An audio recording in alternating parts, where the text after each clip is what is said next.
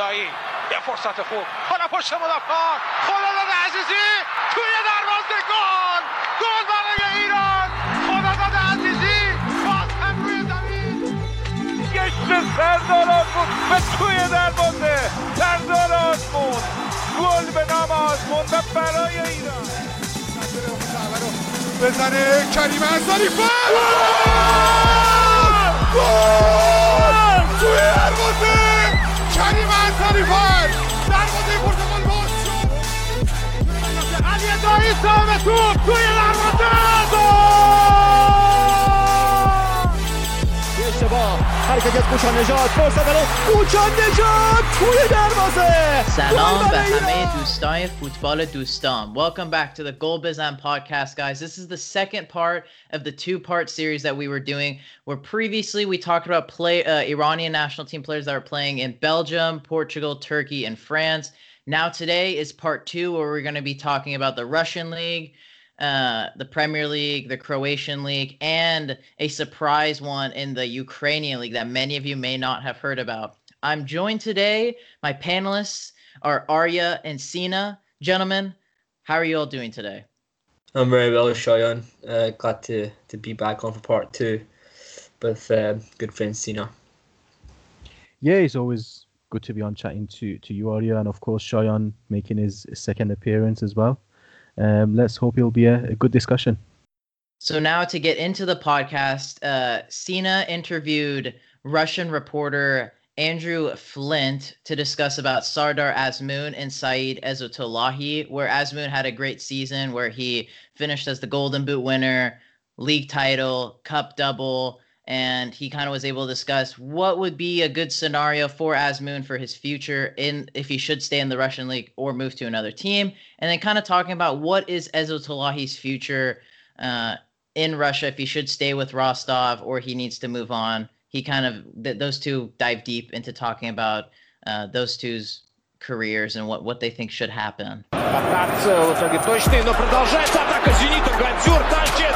Еще один удар. Азмун! Четвером сейчас атакует и передача на Азмуна. Ну что ж, Азмун идет за хитриком или сделает передачу на Дзюбу. Дзюбе-па! И Дзюба забивает!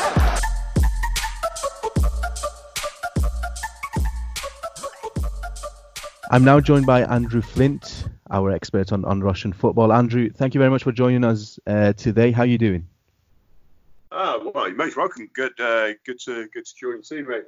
Yeah, not too bad out here. We've got a very short mid-season break in Russian football. We start next season next weekend, so it's basically no rest for the wicked over here. But it's good that football is happening at least. So yeah, delighted to talk about certain players in Russia.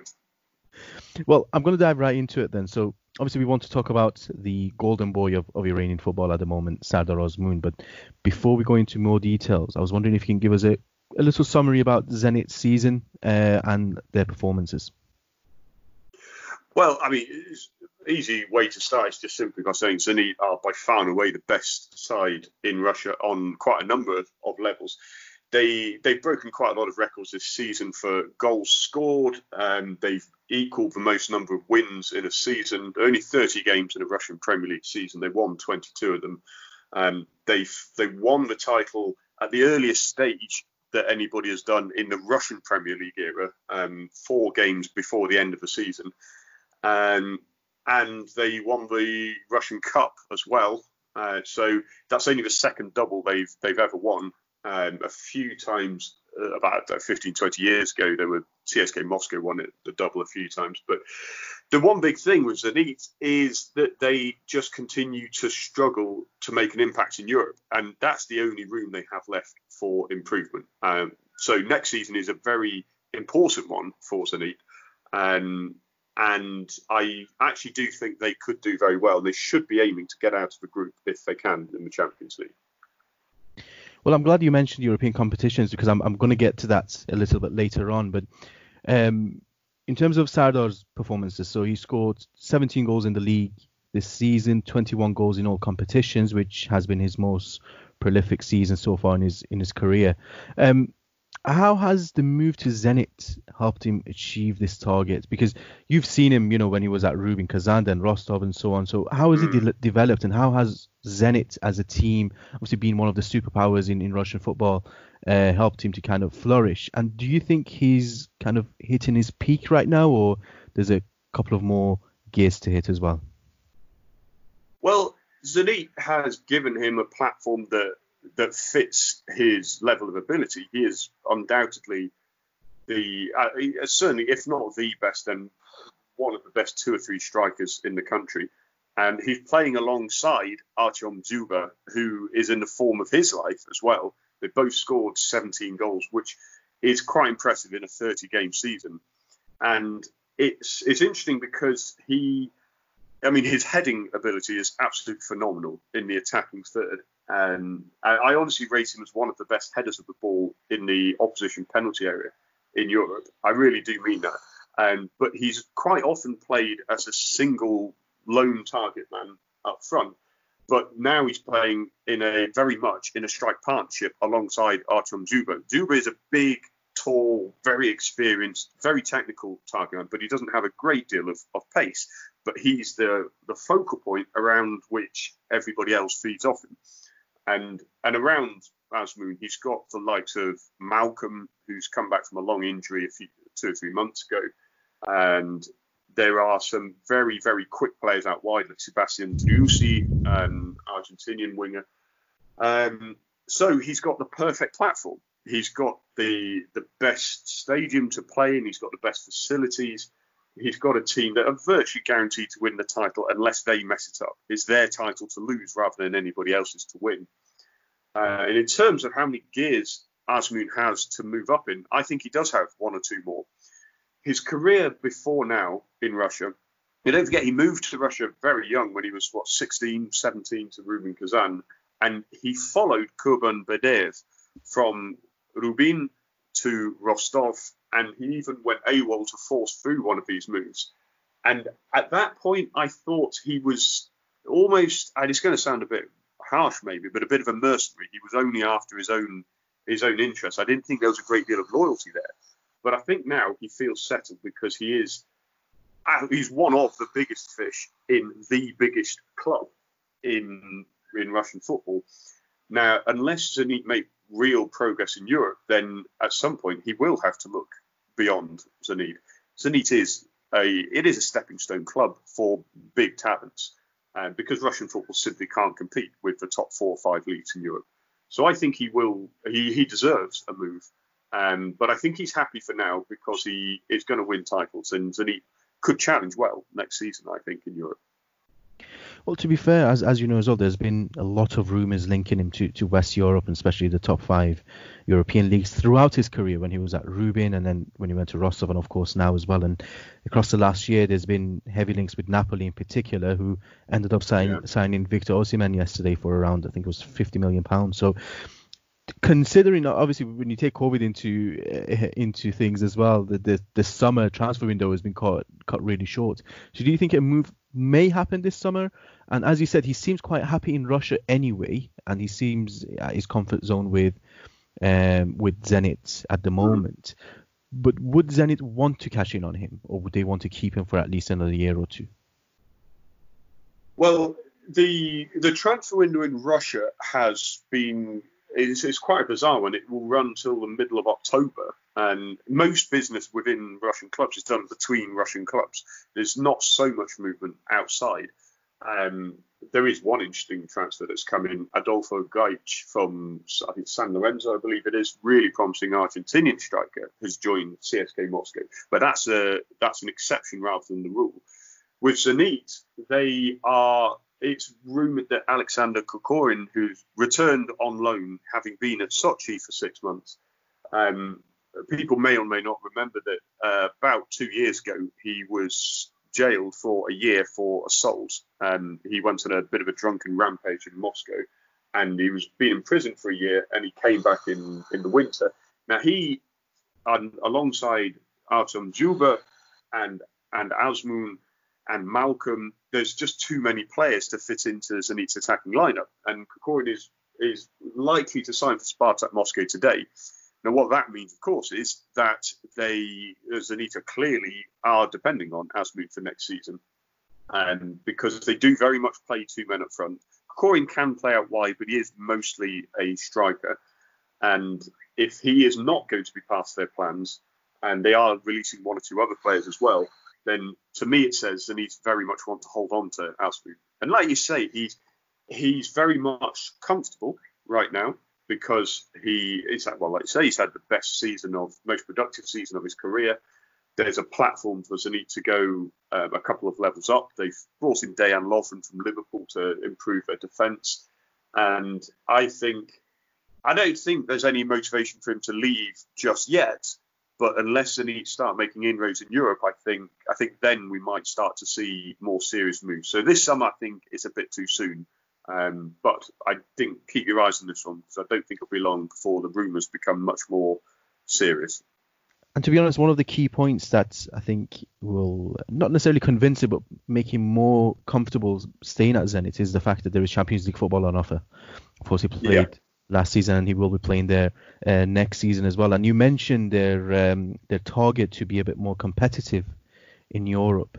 Do you think the fact that they are so far above the rest of the competition in the Russian Premier League can help them kind of focus on Europe? And how far do you think they can go? Well, yeah, very much so. I would say so. I love Russian football, and it pains me to say it, but the competition behind them, Lokomotiv Moscow finished second in the table. Krasnodar have the most potential to challenge them long term, but they really struggle to string enough wins together in the middle of the season. And I do think Krasnodar will end up being the main rivals to challenge Zenit long term, but even they have had a good 7 or 8 really serious injuries this season. So it's actually impressive they managed to make Champions League football at all. So I think that Zenit really are in a position to challenge in Europe. They're not going to win the Champions League. They're a long way off that. But they have Wilmar Barrios in central midfield, who is one of the best defensive midfielders in European football. And I genuinely mean that. He can play, he can even drop back into defence for periods of the game, and he's very comfortable on the ball. They have a really well-balanced side. So I think Azmoun would be the most sensible for him would be to stay, because he has guaranteed success there. He's got a good salary, he's comfortable, still needs an interpreter to speak, despite having been here for 7 years. I've noticed actually, he posts pictures with him every now and then as well. Yeah. It's surprising, really, because he's very, very popular in the dressing room. You see all of the interactions between him and Dzyuba. They're all not quite. Yeah, I mean, for me as a Manchester United fan, I think Cole and York is the dream partnership on and off the pitch, and they're not quite at that level, but they have a good sense of humour. It's always like Dzyuba looks at him as his little brother, and he's the cheeky scamp, and they have a good understanding together. So why break up a good thing? I think Zenit will challenge. I'd be disappointed if they don't get out their group stage this year, and if they do, as we might think, well, you know what, this is the place I want to be. I've got a good thing going. I'll tell you one thing though about, again bringing it back to Azmoun, he's a big game player in Russia at least, and he turns up when it matters most, and I think that will stand him in good stead for Champions League football. So I'd keep your eyes on Zenit this season, definitely. Well, moving on from Sardar Azmoun, we do have another player who plays in Russia as well, Saida Zatullayev, who's a defensive midfielder, and he was at Rostov with Azmoun for a period, but he's been loaned out on a few occasions actually. With his latest loan, we've been to Eupen in Belgium this season. Now, I think his contract is expiring at the end of this summer, but again, it's disappointing that a player that looks so promising hasn't really had a chance to play first team football for Rostov. So, first of all, what's going on with Rostov as a whole? Because to be honest, I haven't really heard from them much in the last couple of years. And what were their plans with Said? And are they planning to keep him, maybe extend his contract at the last minute? Or? Well, the thing with Zatullayev, like you say, he's a hugely, hugely promising player. And when he did finally started getting some minutes for Rostov, what was it, about 3 years ago, I'd say it must have been, And he looked like he was going to be a really important player for them, because Rostov have been European challengers for the last 3 or 4 years. And since they had Kurban Badev, who brought in a really solid defensive approach, a practical approach, they were so hard to beat. And they draw, did even beat Bayern Munich, I think it was, in the Europa League group stages. They played Manchester United and made them work for their results. Since then, they consistently have problems financially to pay their players, and they've used in the transfer market, mostly scouting lower leagues within Russia, to pick out, admittedly, some very, very good players. And some Scandinavian buys have come in with mixed results, to be honest. But with Esa Tolaki getting into that side, at the moment, Matthias Norman is really the main linchpin. And they did have Alexandru Gatskan, who was a Moldovan destroyer, and he didn't remotely have the technical ability of Esa Tolahi, but he's still playing in Russia. But he played last season for Krylia Sovietov, finally left Rostov. But Matthias Norman's really the linchpin there. Pavel Mamayev is a very experienced central midfielder, slightly more attacking. And then you have the likes of Daniel Glebov, who came in as a teenager from Anzhi Makhachkala a couple of seasons ago. So there is a bit of competition for places, but I'm just so surprised that nobody's really picked him up more seriously in Russia. He had a loan spell at Amkar PM just before they went bust, and he didn't really play a great deal there. And basically the last I've heard is, like you say, his contract runs out this summer, and the noises being made are that Valery Karpin is a legend of Russian football and is the Rostov coach, who incidentally plays a totally different style to Kurban Badev. Is much more attacking. They've conceded a lot of goals this season, and he has not guaranteed that Esa Tolahi will be in his plans, which is basically translate that for I'm not interested, we're not going to keep him. So I'd be extremely surprised to see him anywhere else but outside Russia. I just don't see anybody in Russia going for him, which is unfortunate. But well, like you said, it'll probably be a bit of a long summer for him trying to find a move, because even the loan moves that he had didn't particularly turn out to be a success either. So we'll have to wait and see what happens in the next couple of months. But Andrew, I really do appreciate your time. Thanks a lot for your insights, and I hope that we can speak again soon. Well, you're most welcome, man. Anytime, Stephen. Right. So we heard what Andrew had to say on both the players that are playing in Russia. Arya, I'll let you take it away first. What were your thoughts on everything that was discussed? And do you agree with what Andrew said about Azmoun staying at Zenit for the time being? Yeah, I mean, regarding him staying, I think he should stay for one more season if he's going to play in the Champions League, which he is. If a good offer comes from a better club in the window, then he should probably consider it and go. I don't know if a better offer will come from a better club. Obviously, Napoli was discussed. I don't know if that's still the case. For me, I think he should stay. If it means he's going to play in the Champions League. Yeah, I totally agree. Especially Napoli signed Victor Osimhen from I forgot what team in Liga, but they also signed him. So that's also probably it's at the window. off the table as well. Sina, you're the one who was able to speak with Andrew. What were your views on everything that you guys discussed in that interview? Well, as Andrew said as well, and as we all know, it's been a joy to watch Azmoun this season. He's been full of confidence in a well-oiled team, and a team that is actually head and shoulders above the rest of the competition. He's a key member of basically the best team in Russia, and of course his goal-scoring record has shown as well that he's in the best form of his life. Of course, as you said, the question then becomes, does he stay or leave at Zenit? And again, as we mentioned in the interview as well, considering the preseason has been cut kind of short due to COVID, it's unlikely that he leaves. And I think for the sake of consistency, it's probably the right decision for him to stay at Zenit this season. Hopefully score even more goals than he did last season. Zenit has already strengthened their squad for this season. I'm already looking forward to see how they do in Europe. Of course, he scored a couple of goals in the Champions League last season. And if he can continue that good record, then he will continue to attract good clubs in Western Europe and hopefully makes a move to try his luck in one of those top leagues. Now, with Ezzatullahi, I don't really have anything to add that hasn't already been discussed. Again, extremely talented player, very questionable decisions in his career, but he's still young enough to turn this around. And if his contract has ended at Rostov, which I hope it has, then he has to make sure the next move is to a club and league that can help him develop and flourish. Because I think we would all agree that he has a very high ceiling in terms of what he can achieve.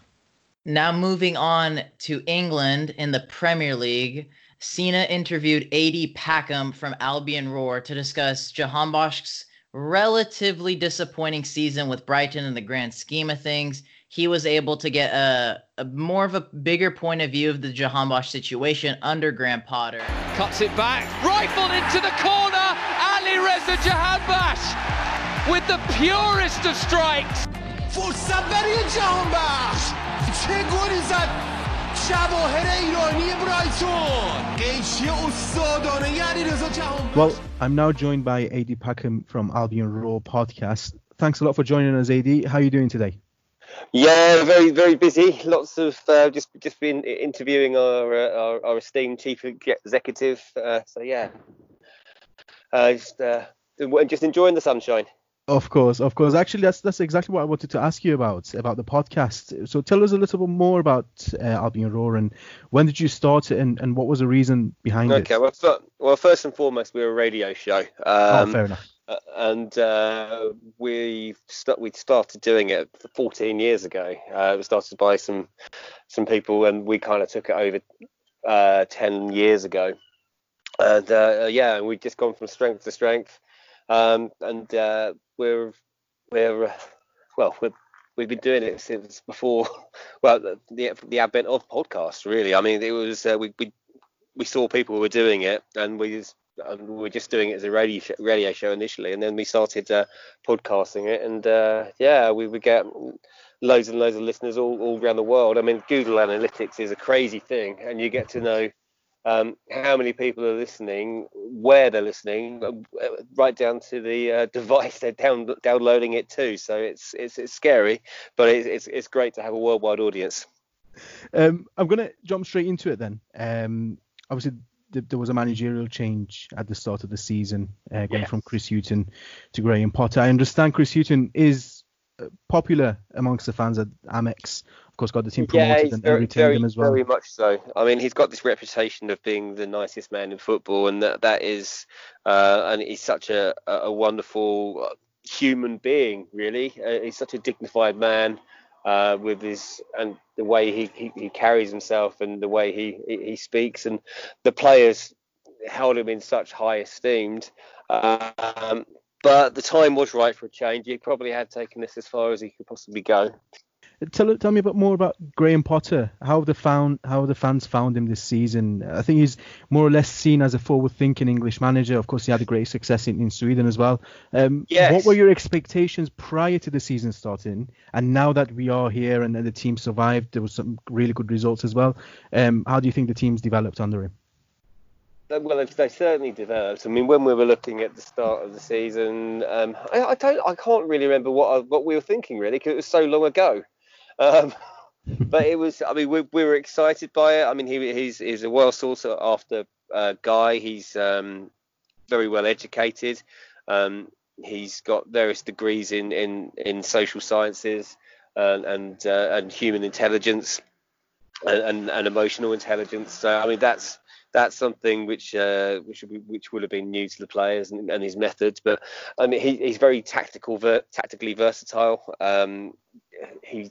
He picks sides to suit the opposition, and it'll often change tactics 3 or 4 times during the game, depending on how it's going. So I mean, it's exciting to watch.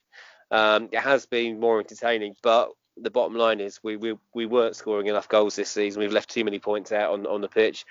Games where we've been absolutely dominant, and we've had too many keepers have worldies and too much profligate finishing in front of goal. But it was certainly an improvement. And it was always going to be a season of transition this year, but it's one that which is a very, very risky thing to do at top level.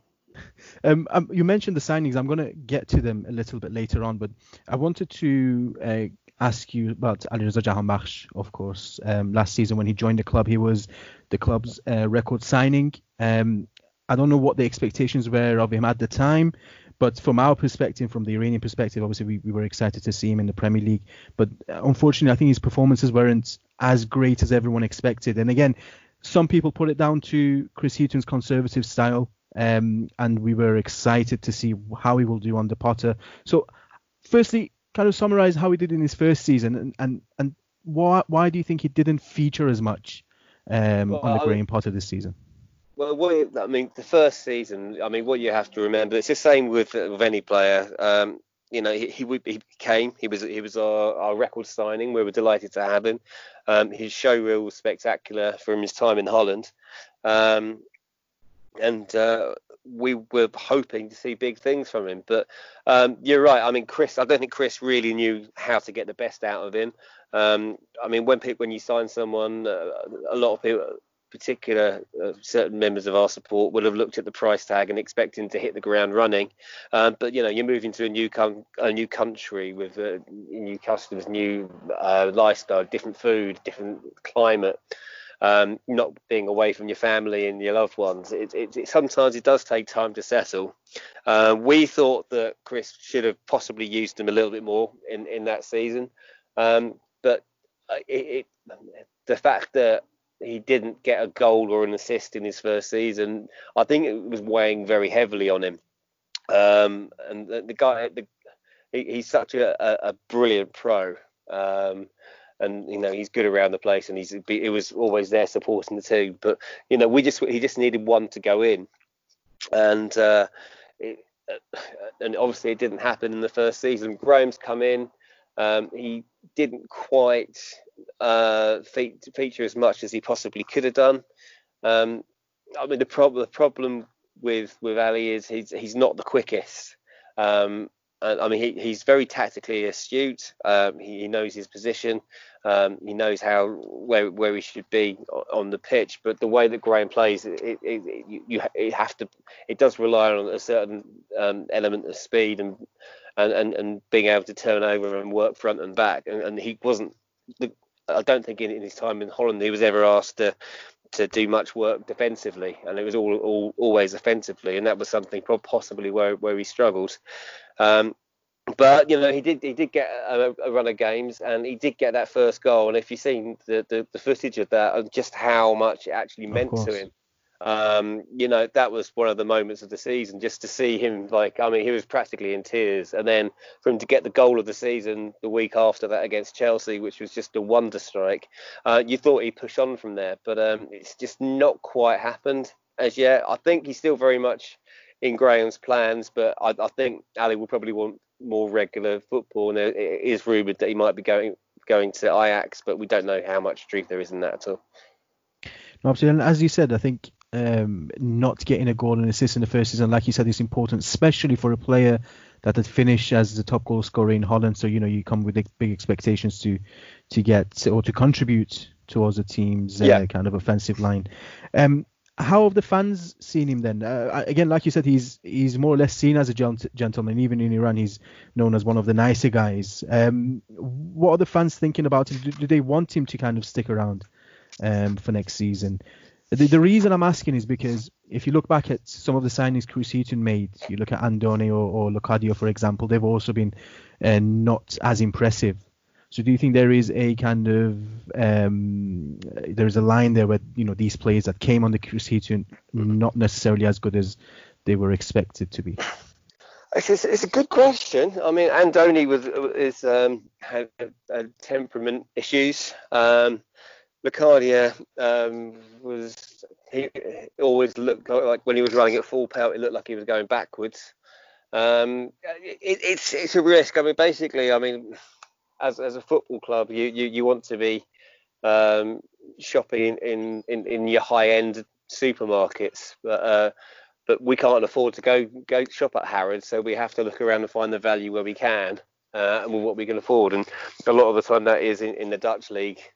And in the case of Jurgen and Ali, it hasn't quite worked. But I mean, I think that he's got a lot of credit in the bank because of the way he carries himself and the fact that he has got off the mark and he scored that wonderful goal, and he very nearly recreated it in the game afterwards. So I mean, I personally would like to see more from him. I don't think we know what his best position is, which is one of his problems. Because is he a winger? Is he a number 10? Is he a striker? Just got to work out where his best fits in with the system if he is to stay. But I mean, at the end of the day, any player that pulls on the Brighton shirt, I'm going to be 100% behind. I think most of our support will think that. I mean, he did become a figure of fun for a few supporters, obviously, because it didn't quite happen. But we're delighted for the fact that he has got that goal of the season, and hope that he does push on. My final question for you is, and you mentioned signings earlier, and to be honest, Brighton has had a busy week in the past week, signing or confirming Adam Lallana, and of course the centre-back from Holland, Joel Veltman. I think you only got him for less than £1 million, which is a bargain, more or less. Amazing, isn't it? And you bought Lamptey as well in January, which I think he will go on to probably represent England as well as a right back. He's been really impressive.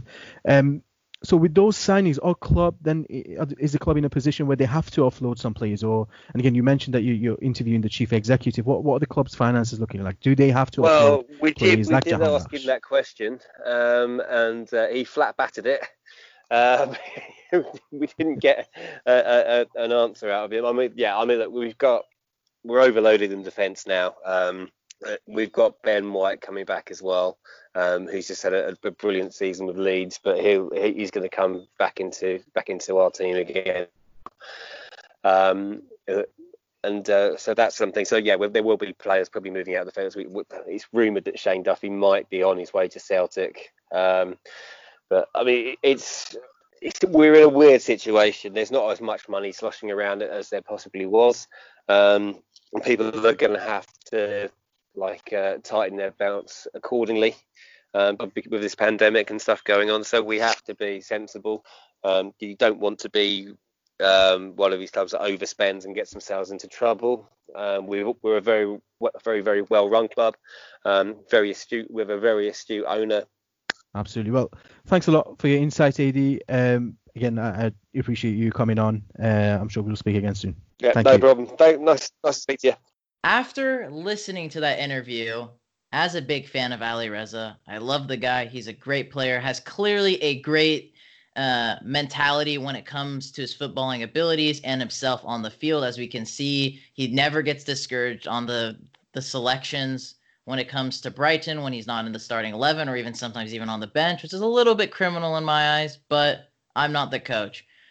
Coming to next season, as discussed in the interview, it looks like he's most likely going to stay. Personally, I think he should leave. A lot of Iranians would say the same thing, but for me, I agree with them. I think he should probably stay for the most part. It doesn't look like it's a good situation for him there. As Graham Potter said, this new style, this quote-unquote new style he's playing, doesn't have wingers, and Jahan Bakhsh is a winger. He can play striker if needed, but they have the likes of Moipe. If Glenn Murray stays, Glenn Murray as well. So it's like he's kind of, and there's also Trossard, who's also can play striker as well if needed. So it's not looking like he's fallen into favor for them. Luckily, he has a good work ethic, a good attitude. He's becoming a fan favorite.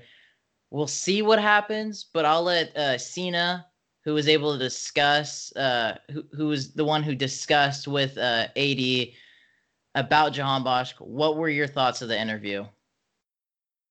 No, I agree with you, Shayan. I think we are all disappointed with how Jahan Bakhsh's season has gone.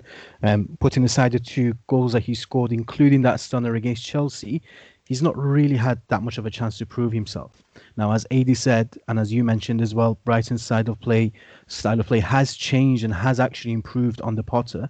But the target for them was always going to be to survive in the Premier League, and they achieved it. Now, I know that judging by social media, lots of Iranian fans believe Potter is the enemy here, and I do sympathise with them. as obviously Jahanbakhsh hasn't had a lot of game time, but ultimately the manager is well within his rights to choose who his starting 11 is. And as you said, he's brought in players like Trossard, like Maupay, and they've played relatively well. And again, without playing wingers, it's made it even more difficult for Ali Reza to get into the team. Now, what has happened this season doesn't necessarily mean that Jahanbakhsh isn't good enough for the Premier League, although I think an argument could be made there. But it's more so that he doesn't fit into Potter's style of play and the formation that he has played with. From what we've seen in the last 2 years, and at this point, the correct decision is to move away from England, to regain some of his confidence and some of the form back. And whether that be in Holland or another European league, that's completely up to him. But as you mentioned, considering the season is going to start in a couple of weeks, it looks more likely that he will stay for the time being. So we'll have to wait and see what this season brings. Yeah, I totally agree as well. Unfortunately, the season was cut short, so it does not benefit him as well. Arya, do you have any points to piggyback off of what me and Sina also discussed about Jahanbakhsh? Yeah, I mean, look, Sina's saying about the formation and not suiting his style of play. One of the things that I think about Jahanbakhsh, that have maybe halted his career in the last couple of years, not only the formation, but I think his position that he comes on and plays most of the games is a right winger. For me, he's wasted as a right winger.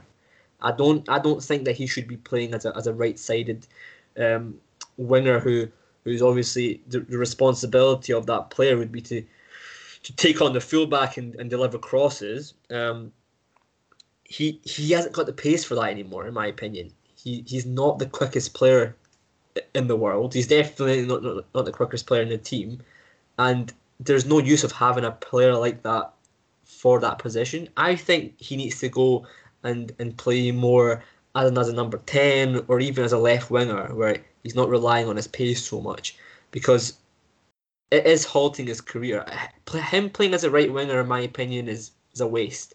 I'd like to see him move. You know, obviously, if he goes to Ajax, or for example, a team where the players around him are quick, and he can maybe just feed off them, rather than being in a team where it's slow, it's defensive, and it's not going to work for him.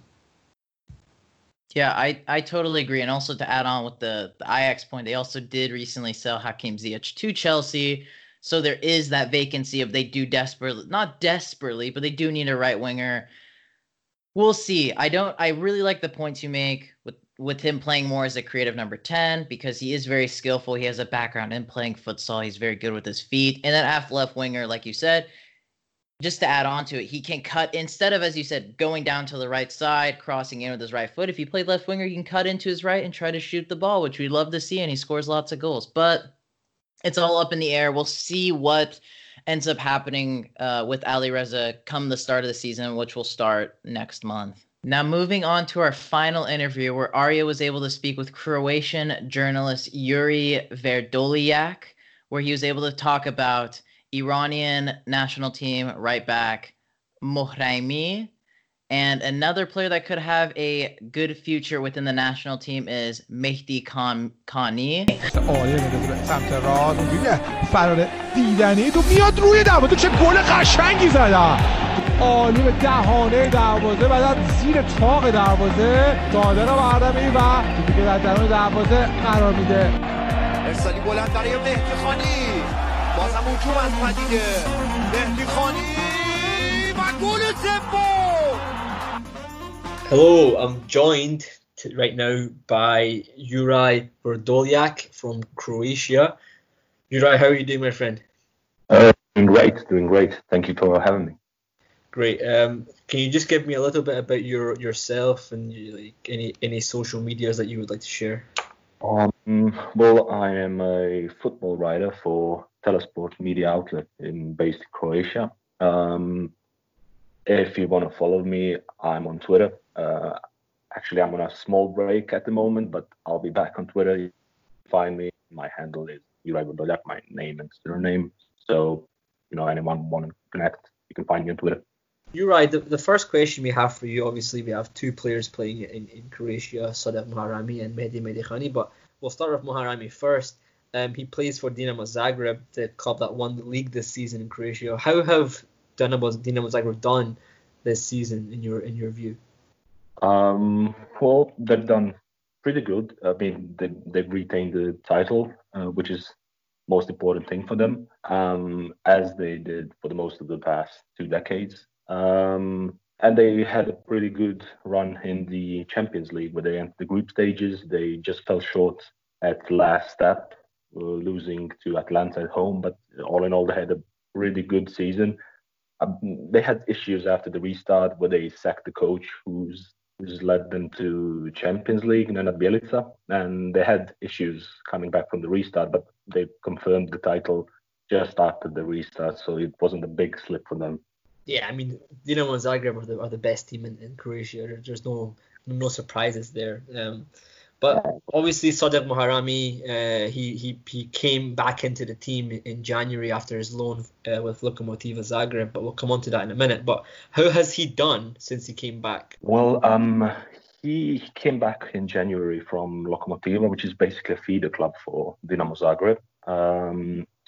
He had a pretty consistent but quiet spell in Lokomotiva, and after he came back in January, he actually has done pretty much the same. He's been used quite a lot as a rotation at the right back position. He's done pretty solid. He racked up, I would think, about just over 1,000 minutes, which is not a small amount of time for a player in Dinamo Zagreb. He's done well. He had a brilliant derby just before the coronavirus outbreak. It was the last game was the big derby against Hajduk, which Dinamo won 2-0. I think that's by far his best game in Dinamo Zagreb shirt, and he really stood out in that game, especially with his defensive work. He's been perfect, and apart from that, he's been neat. Nothing too spectacular, but nothing, in terms of no big mistakes. He's been a quiet but consistent player. Yeah, for sure. And even from our perspective, we've been impressed with him, how much he's progressed. I mean, he was at Lokomotiva, even I think it was the season before, if I'm not mistaken. Yep. He did show a lot in terms of progression from coming from a lower team in the league. I think they finished second though, but in the day, a lower team by quality in the league, to come up to Zagreb and playing so well. Yep. How do you think it helped him being on loan? It definitely helped him, although he was in a peculiar position in Lokomotiva as well, because they have one of the most prized assets in terms of players. It was Fran Karacic, who also made the switch to Dinamo this summer, and he's the first choice right back. So the right back position is really important for Lokomotiva. They focus all of their attacks through the right wing. So he was also important for them. That suited him well as well for Moharami. I mean, so the consistency was really important in terms of him adapting to Croatian football, to first division football, and as a lot of young players coming in through Lokomotiva, it was the same from him.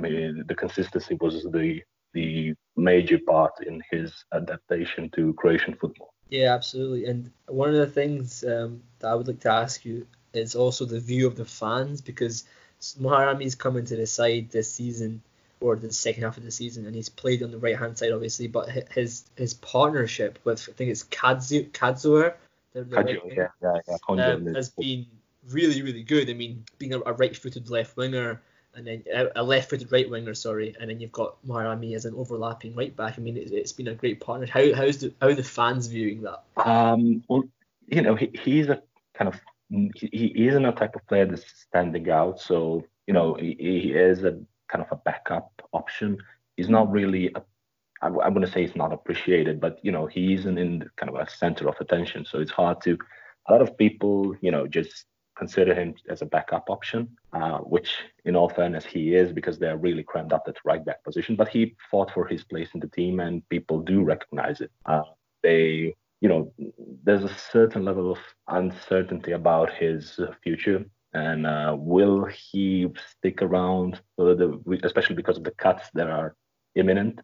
But people do appreciate him, and especially in this spring part of the season, and especially in the derby I mentioned. That was the big game itself, and to stand up in a big game like that, he turned attention more on him after the game. So it would be interesting to see if he still sticks around, and if, especially because Karadzic is now coming in, they have 2 or 3 more options there, so it's kind of really cramped up. They have to make the cuts. They have to get someone out of the team and either sell him or make him a free agent. But it will be interesting to follow up. I think he has a contract until 2023, if I'm not mistaken. What do you think? Obviously, you're saying about his future. Do you think? I've been reading articles in Iran this morning about maybe even him going back to Persepolis, but I think that's been rejected now. What do you think his future would be at the club this season or of next season? I'm not really sure, because they are, as I said, they're making the cuts. They need to, lower their budget after the coronavirus. Mm-hmm. And I think they want to sell as much as they can, or at least release players they don't find suitable to go on with them. I don't think Moharami, in some other condition, I think Moharami would stick around or at least be loaned back to Lokomotiva, which is now playing Champions League football. They need a right back, so it would be logical perhaps to go back to Lokomotiva if Dinamo doesn't find him needed. But anything's possible, really. I don't really think because of the cuts that he'll stick around Dinamo Zagreb this season as well. They're probably going to be more inclined towards bringing in younger players from the academy or right back position. Well, I mean, there was an interview done by Team Milli Talk, one of our partners in Iranian football podcast, and they did an interview with Goran Tomic, the head coach of Lokomotiva, and he was saying how they would love to keep him, but they can only maybe get him on loan. So, I mean, if he goes back to Lokomotiva on loan, I think it would be really good. I think they really appreciated him there as well. Obviously, Goran Tomic was full of praise for him. Okay, so we're going to move on to the other player that plays in Croatia, goes by the name of Mehdi Medikhani. He joined Varazdin in the summer last season. How has he been playing for them? He's been far more in the shadows than Moharami.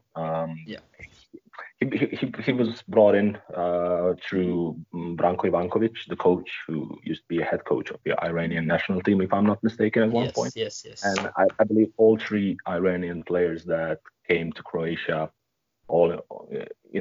there's been 3 of them altogether. So they've all been brought in through Branko Ivankovic and his connections in Iran, and him as well. Like he had a pretty quiet season. He featured in only 500 minutes or so, even less, I believe. So he was brought in because Varazdin just came into the first division last season, and they had issues with collecting the squad for the first division. So they need a bit of depth in the squad, and they saw him as a good, cheap opportunity to come in from Iran.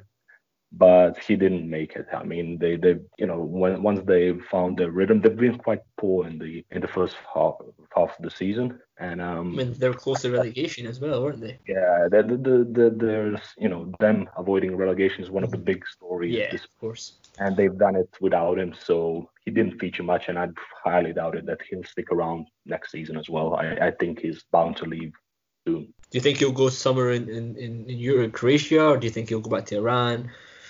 Most likely, I mean, if I were to guess, I'd say he'd probably go back to Iran, because he was featuring there, if I'm not mistaken. And in Croatia, he didn't really stood out. I don't believe anyone, picked him up in Varazdin because he was playing. He had little playing to non-playing time, so I don't really believe that he's going to be interesting for someone to keep him in Croatia. I think it's Iran. Coming back to Iran is the most possibly. likely. I mean, I've had personal conversations with him. I feel like he's a player who would like to stay in Europe, but he'd need to really go somewhere that he would need to know that he's going to get playing time. Yep. He didn't get at Varazdin, which means that maybe he needs to go to a lower level team, which, I mean, that would be really, really low level. So I don't know if it's really worth it. Okay, thank you very much for that. Appreciate you coming on, and hopefully we can have you on again soon. Whenever you need me, I'm here to give my insight if I can. Excellent. Thank you very much. Thank you. Sina, what did you see in Mohremi's performances in the league this season with Dynamo Zagreb? And how did Mehdi Khani do in his first season in Europe? I'm going to let Ario go in this first one because I know he's a big fan of Moharami has been following him for a long time. So Oria, let's hear your thoughts first, and then I'll tell you what I think on the back of that. Yeah, I mean, look, Moharami for me should be the starting right back for the national team. You know, I think he's shown that this season that he's a very reliable right back, not just attacking. I think that's one of the things that people have said about him so many times. He's just an attacking right back. He likes to get forward, but he is very solid defensively, and he's shown that in the Croatian league, and he did really well. They won the league. I don't think Rezaian and Ghafouri are good enough anymore. They may be decent for the League of Iran or even the Qatari League, but they're not at that level, in my opinion.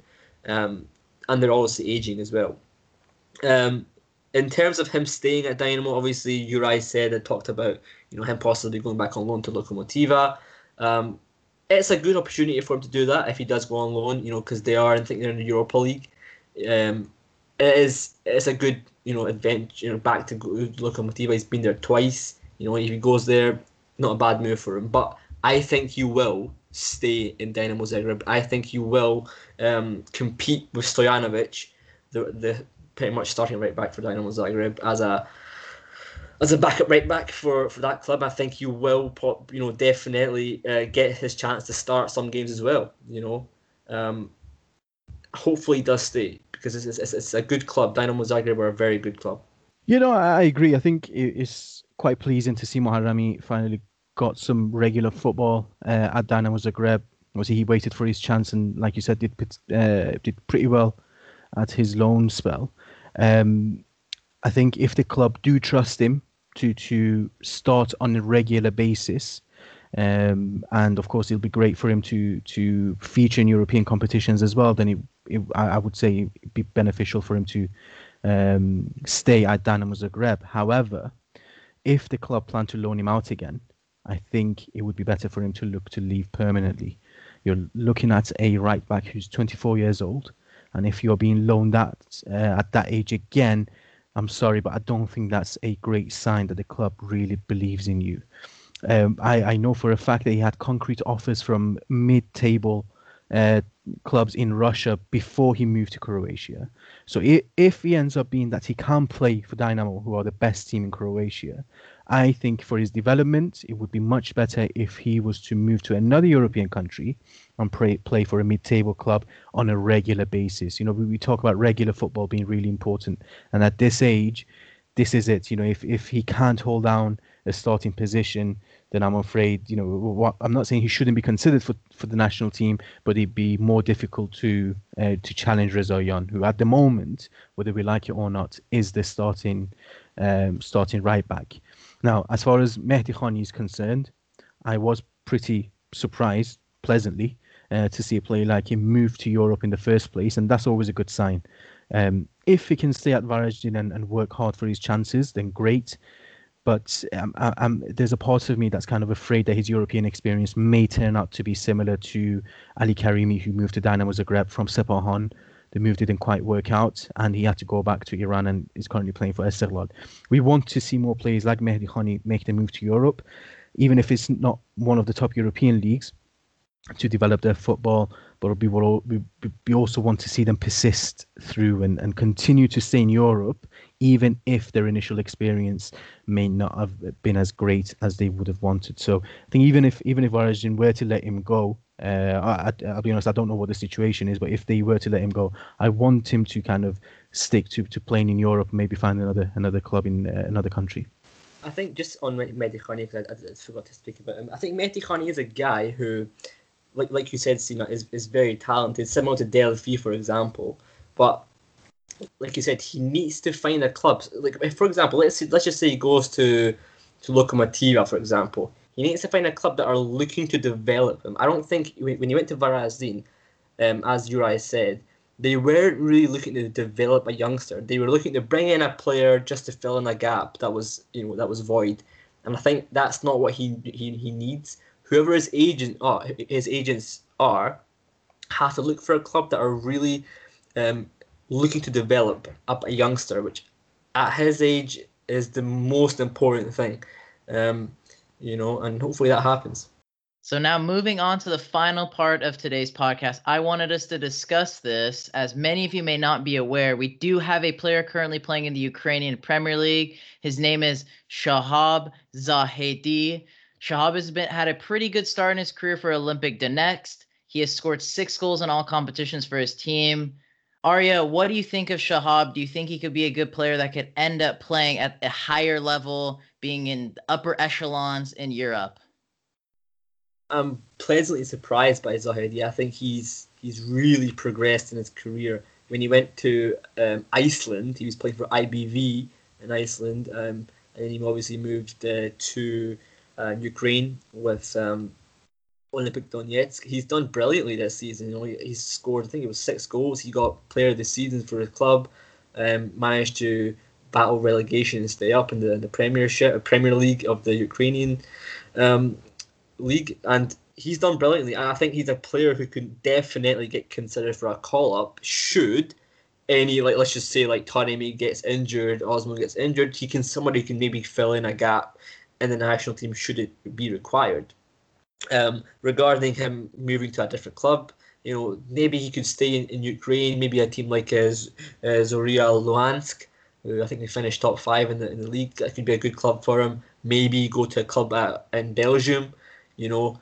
Again, it's the same as Sina was saying in the previous players like Mehdi Khani, Mohamed. Need to get consistency in their game. He hasn't started all the games for his club, just to be clear. So he needs a club that will offer that. So yeah, let's see how he progresses.